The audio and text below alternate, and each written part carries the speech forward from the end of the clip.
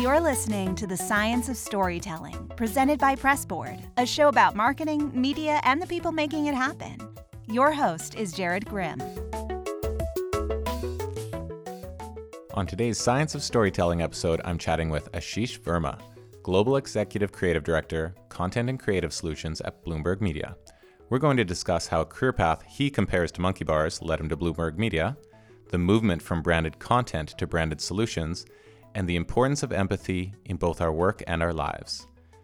If you like this episode, please leave a comment and let me know what you think. Remember to subscribe on iTunes, Google Play, Stitcher, Spotify, or wherever you get your podcasts so that you don't miss an episode. Please enjoy the show.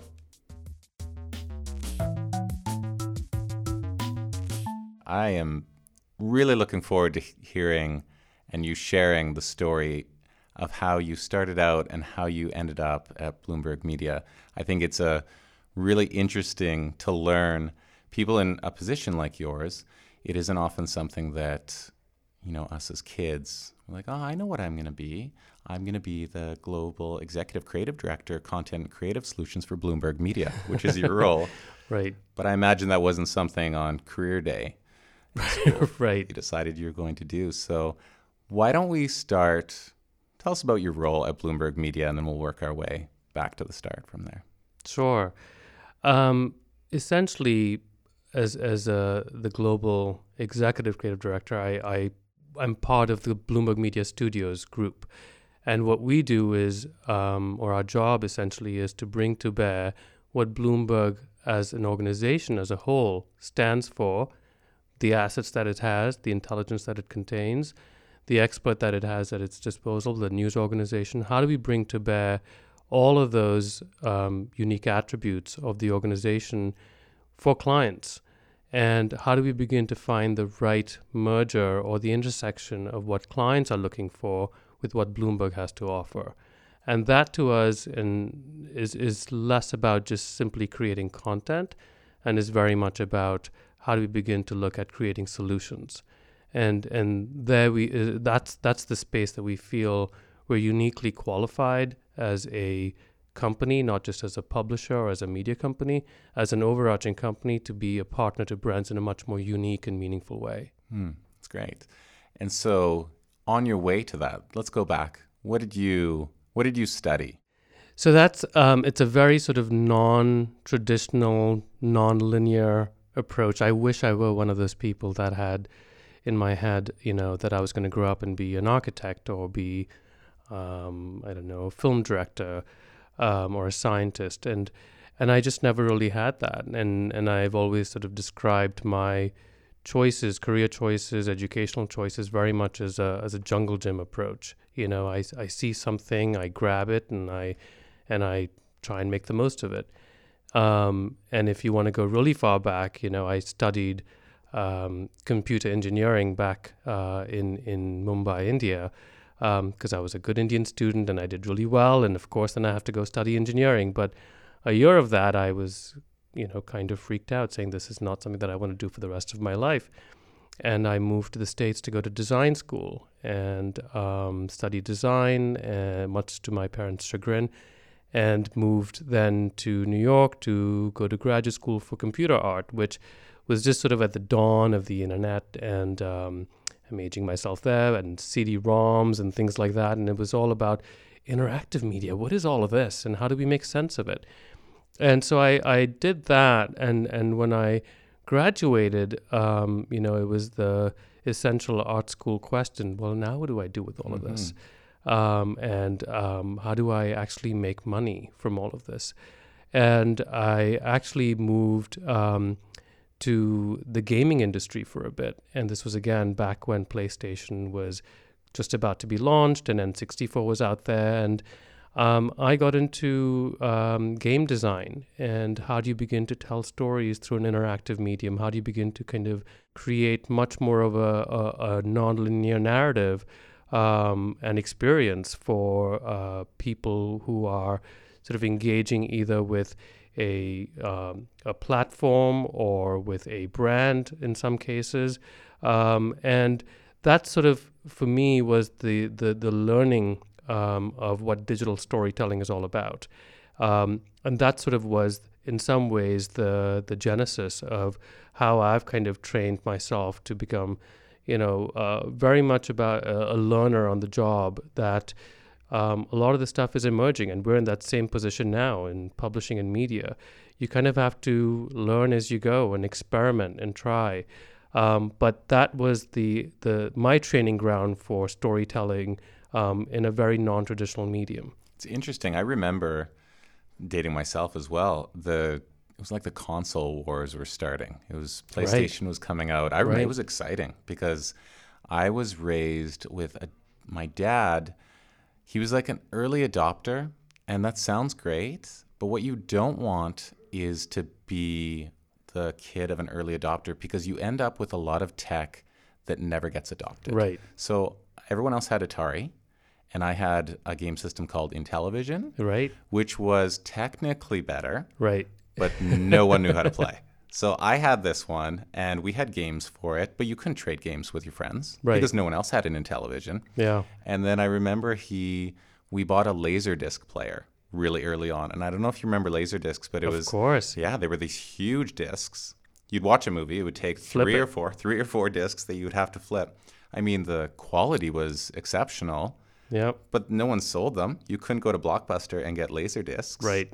So I remember these PlayStation wars because we had this Intellivision, and I thought I'm not going to get the new thing. I'm going to get the mainstream thing. So I kind of stuck with Nintendo for a while. I ended up going to PlayStation, but I didn't get a PlayStation until I think PlayStation 3. Right. But it was a really interesting time, and it seems like if there is a thread between these choices that you're making, it does seem like you like being in the messy time of a certain area, whether it's gaming or even publishing now.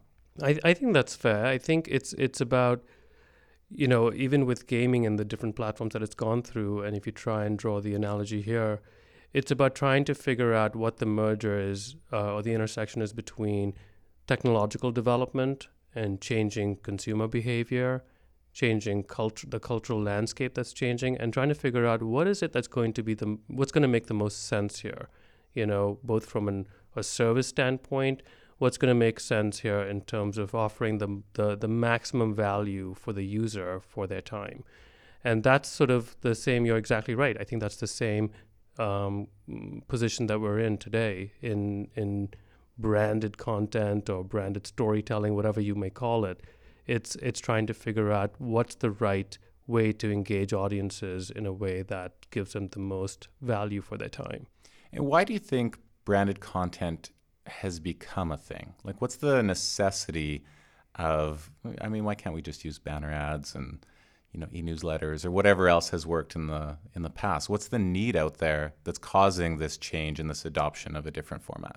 Yeah, I think it's been around for a long time, but I feel like where we are today, and maybe if I can, I would pivot to calling it more branded solutions, because I do feel like branded content is also coming to a certain point where it is reaching its peak. And you have to be, there's a plethora of content. There's more content that you can actually consume in a single day, right? And it's there is this sort of content overload that's happening out there in the world. And we have to begin to figure out, if we are going to go out and take it upon ourselves to create more content, why are we doing that? What is the value that we're adding?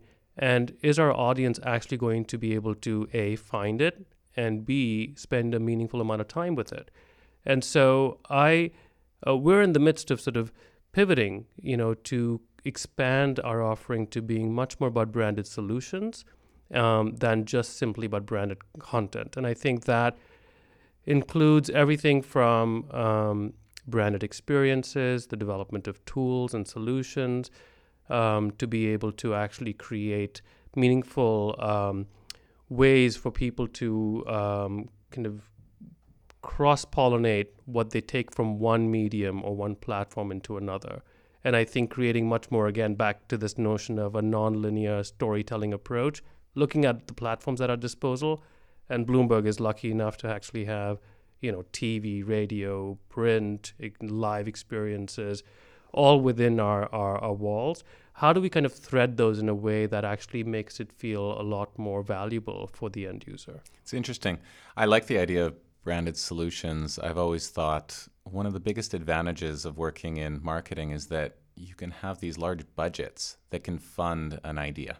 So maybe sometimes that idea is a series of articles, but there's no reason why that funding can't go towards, this big event that is encouraging people to meditate, or like it could create this new value that's out there, or even building a new app that solves a problem. Sure, all kinds of different things. Whatever it may be, I think at the end of the day, it's there's going to be a place for advertising, and kind of raising the awareness of your brand or what have you. But there's also going to then be, your marketing dollars need to go a lot further. And your marketing dollars need to go beyond just raising awareness and into relationships or engagement. And that relationship building is where I think the branded solutions come a lot into play.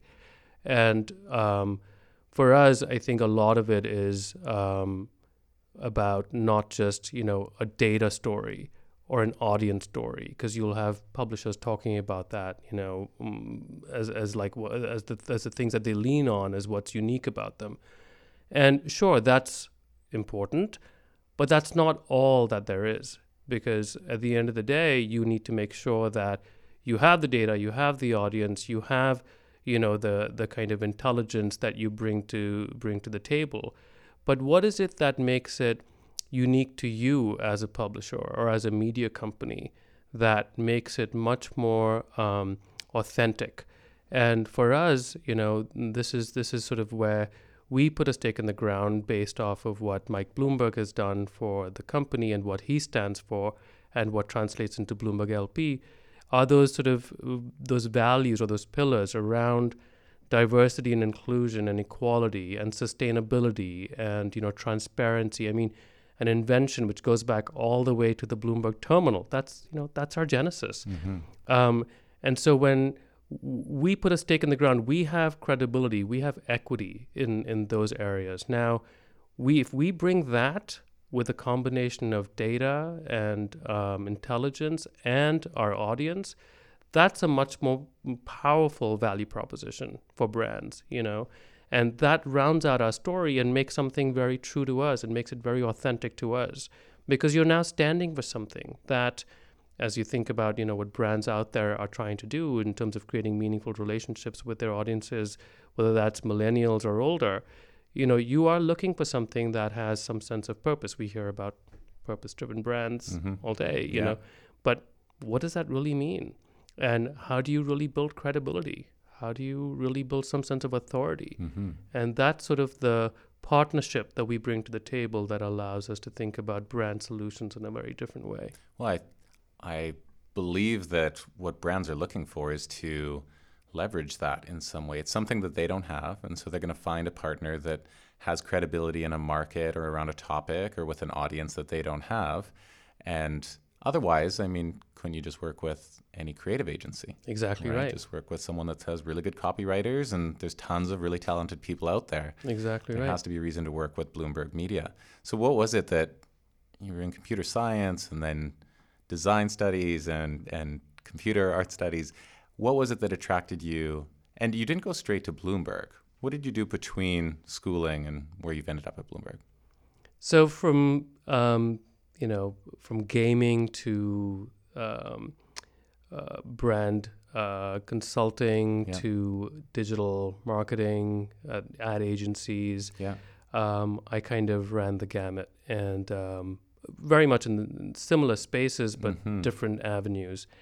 And the one thing that I always say is that I kind of built my creative career a little bit based on fluff, and I think that's very much an ad agency, and I don't, not disparaging any of the creatives and ad agencies, there's a lot of smart people out there. But for me, it was, the pace of those types of organizations is that you learn just enough about something to be dangerous and to be able to go out and pitch something big. And, when I came to Bloomberg Media, that was sort of my experience. And I remember talking to a bunch of people during the course of exploring the opportunity. And, I started working on a project on a contract basis, and the very first project was around trying to create thought leadership around sustainable finance for one of our clients.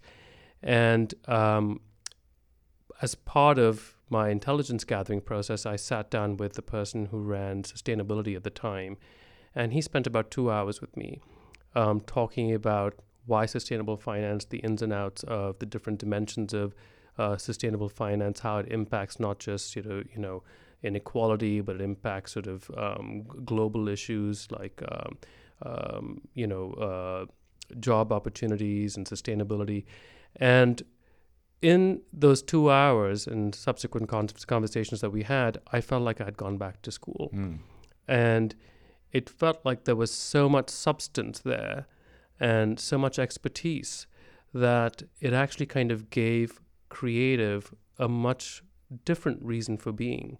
And it was very much about how creative can take that intelligence and that expertise and make something compelling out of it. And it was, you were on a very solid foundation with that intelligence. And I never had that before. Right. And it's a depth. There's a depth to that knowledge. There's someone who spent 10,000 hours learning about sustainable investing. It's gone way beyond a Google search. Yeah. Right? Yeah, well, I've worked agency side as well, and I do know what you mean is lots of talented people, but one day you're pitching on a finance brand, the next one it's an auto brand, the next time it's a food brand. Right. And how much can you learn about each of those in order to be able to, take that brand and then tell a story about it? It's a really challenging space to be in. Whereas, someone at Bloomberg that's an analyst gets to spend 15 years learning about a really small segment of the greater picture. That's exactly right. And I think that to me is sort of amazing when, we have these this group called Bloomberg Intelligence, which is essentially over 300 analysts, like you said, who are living and breathing everything from ESG investing to the business of luxury to the technology space. And at any given time, we can tap into that, to be able to get a sense of what's happening in the market, what's happening with the competition, what's sort of the cultural vision around this and where it's going. And that's real fodder for a creative to be able to go out and do something with it. And to me, that was the biggest draw. Yeah. It's like, here's something that actually validate my my career. Yeah, it makes sense that I did all these things now, parents. Right, exactly. I told you. We'll be back to the episode in just a few seconds, but first, we have some exciting news for you. At Pressboard, we love stories, but we know how hard it can be to measure them. So we're here to help, whether it's a sponsored article on a news site, an Instagram post from an influencer, or a video on YouTube. Our tech measures it all. Pressboard is already trusted by Spotify, Intel, NBC Universal, Hearst, and thousands more. And here's the big news. Listeners of the podcast can try out the Pressboard platform for free. Just email info@pressboardmedia.com right now. All right, let's get back to the show.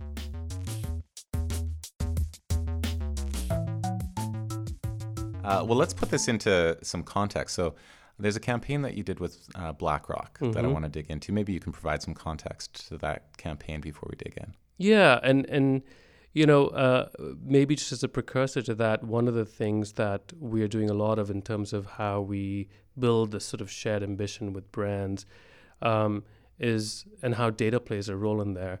There's a range of how people think of data, and data-driven has become such a buzzword, right? Everybody's talking about it. And we think about data both in terms of being very visceral, on one hand, so you can think about, Bloomberg Green that we just launched that has a data dashboard and kind of shows you sort of the carbon clock with it. And on the other hand, it's very implicit. And on the implicit side, the data allows us to really turn things on its head, to be able to think about conventional or traditional ways of engaging with an audience and question that or try and come at it from another angle. And that was the case with BlackRock, which wanted to kind of democratize access to factor investing. And, like people like you and me, maybe you're a lot more educated in this, have no idea what factor investing is about, and it's very much it seems like it's a niche market, that would be interested in it.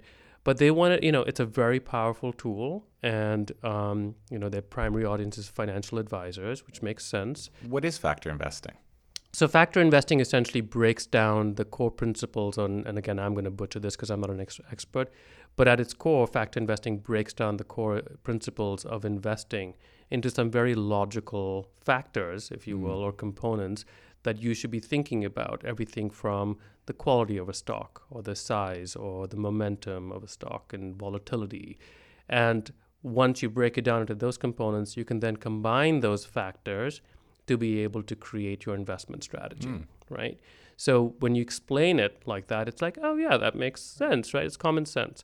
And that was a bit of the aha moment that we had. The other thing was, to date, the way clients had been engaging with FA audiences, the financial advisor audience, and with investors who have, investable assets over a certain amount to be able to engage with factor investing, was all about, look at the return, and here's a chart, and here's a graph, and we'll give you the answers by the numbers.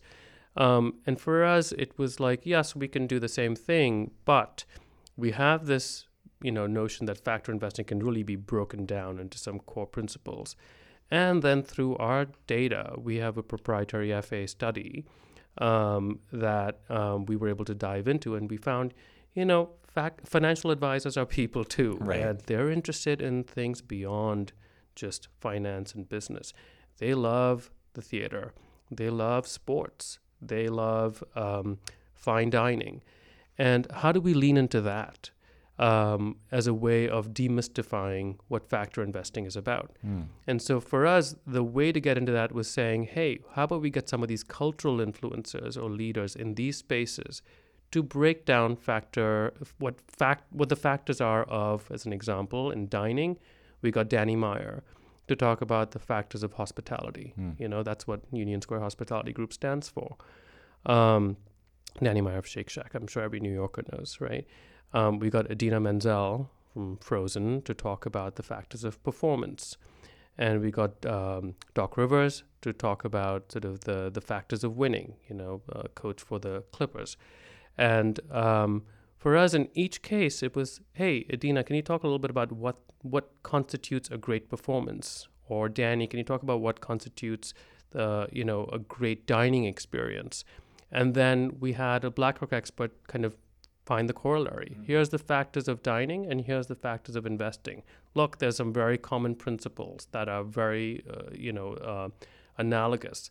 And that's a way to do two things. One, you kind of break through in a very sort of culturally relevant way, and it's not just about, now we're going to talk about finance and business, so it needs to be boring.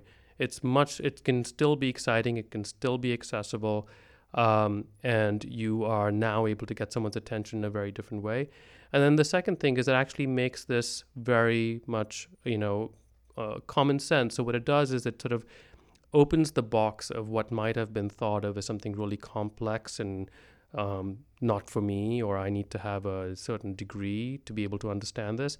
And it sort of allows you to dip your toe in the water to be able to get a better sense of it. And for each episode, it was an episodic series, what we did was we got a little bit more nuanced in the conversation, and knowing that there's a journey that, our audience is going to go on. So not every episode hit home on the same messages, but it kind of went from being aware of it to actually being able to use some of the tools. Yeah, I like that it's not necessarily dumbing down the information. It's just providing a different viewpoint exactly to look right. at it through.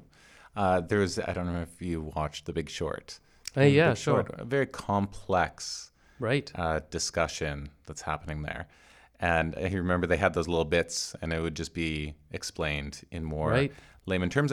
Not that this is the exact same thing, but it's this idea of there's different ways to be able to communicate the information that's going to resonate differently with different people. Right. And I think seeing that, financial advisors are just people. They're picking up their kids from school, and they're watching a basketball game, and they're going out for dinner. They don't spend 100% of their time only Right. you don't spend 100% of your time only doing branded content. I don't do 100% of my time only What are you doing talking tech about? This is software. exactly what This I do. is what I do 24/7, Right. every single minute. And so bringing that humanity Yeah. into it. But then so I don't think anyone would be able to do that. I believe that Bloomberg Media is able to do that because there's an intrinsic credibility that's built in. Right. That goes all the way back to the terminal. Yeah. I think there's a really interesting, origin story behind Bloomberg LP and Bloomberg Media around this terminal. And I'm curious about whether there was a time where PCs were becoming big and the terminal was before like personal computers even. Mm-hmm. It was like the first personal computer, but it was just for people that were in the investment industry. And I wonder if there was calls like, this will be the end of the terminal, this will be the end of Bloomberg, which obviously didn't happen. But it's because it's the intelligence that lives behind there is the real value. It's not the hardware that sits on a desk. It's the fact that there's 300 analysts that are combing through this, and they are spending 100% of their time or a big portion of their time working on that. Right. I mean, there's a big infrastructure that supports that, and I think what we take away from the terminal story is we retain that spirit of kind of invention, in everything that we do, so that when we talk about solutions that we come up with brands today, I mean, that's very much part of how we look back at our heritage and our equity out there in the marketplace. We actually disrupted something, in the 80s, and Mike did that in a way that was really kind of took the markets by storm. And I think that spirit of entrepreneurialism is what we try and do every day, even with, the creatives on my team, as well as sort of with our clients. And we look for opportunities to be able to create solutions that kind of allow clients to have a very unique position in the marketplace. So, we did this thing recently with Hyundai and with the launch of their hydrogen vehicle, Nexo. And the conversation around hydrogen vehicles is riddled with misconceptions, or just hydrogen as a fuel. Right. And we kind of said, this is your time to be able to actually own that conversation and dispel some of those myths. But also part of Bloomberg New Energy Group, how do we kind of join hands and say, let's create a new tool that allows you to kind of gauge the adoption of hydrogen across the world. So we developed the Hydrogen Economy Index that allows you to kind of get it, through various variables, what the sort of ranking is of all the different countries out there that are adopting hydrogen and, kind of taking the first step into a very different type of infrastructure that supports hydrogen, which the only output of a hydrogen vehicle is water. Right. And so when you create a tool with that kind of shared equity, that sort of, again, back to what we were talking about with the terminal, is like, how do we kind of really invent something that's new and different? And so you worked on that tool with Hyundai? Yes. Yeah. Yeah. So this is a branded solution. You're building That's exactly right. a tool. This isn't just an article. Nothing wrong with doing just an article, but you're building something that is then providing value to thousands, if not millions of people. And I think then it also moves from being a point in time solution to being something that actually has longevity built into it. Right. And actually kind of you hold hands with your client partners and say, how can we actually look at something that is going to do something meaningful over the long haul, as opposed to, I have this campaign, again, that I'm going to run for 6 weeks. Again, all of that, no, we'll do all of it. But I think in terms of the ideal scenario for us is kind of having these built-in longer-term partnerships that have skin in the game for both of us. Right. And that's sort of what matters most.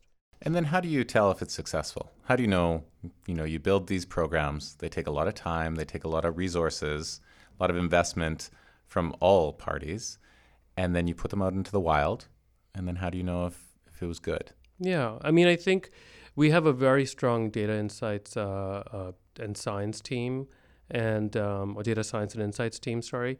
And what they come up with is an ability for us to be able to do two things. One, you have a sense of basic performance, right? So you're able to track your usual metrics around engagement and time spent and all of that. Video views and page Exactly. views and shares. So you have that as a foundation. But what we do a lot, because we're dealing with brands who are really looking for an equity lift, or thought leadership lift, we do a lot of pre-post studies. So the measurement of it, so the performance is the usual metrics, but the measurement of it is actually being able to kind of understand with our target audience how much of a lift or how much of a consideration lift we'll be able to make with who we were talking to and targeting. That's the area that I'm really excited about, because I fell in love with marketing. I did have one of those linear paths where I'm like, I know what I'm going to do. I'm going to be in marketing at least. Yeah. And I followed that path. But what I loved was influence. I loved this idea. I wanted to be a lawyer or in marketing. And to me, they're the same. They're exactly. the same thing. You're putting forward a point and you're influencing an audience to believe in that in some way. Yeah. And I always use the example of, you can be wearing a pair of jeans and the person beside you can be wearing a pair of jeans, and one of you paid $350 for it and one paid $30 for it, and the base material is almost identical. Right. So what is the difference between those two? It's just that a brand has influenced your feeling in it, that they haven't tricked you, because you do think they're worth $350 because of the marketing campaign or the, how the staining was done on it in what place. So I find this influence is really interesting, but I find it's incredibly hard to measure. So these pre and post studies help give an insight into it.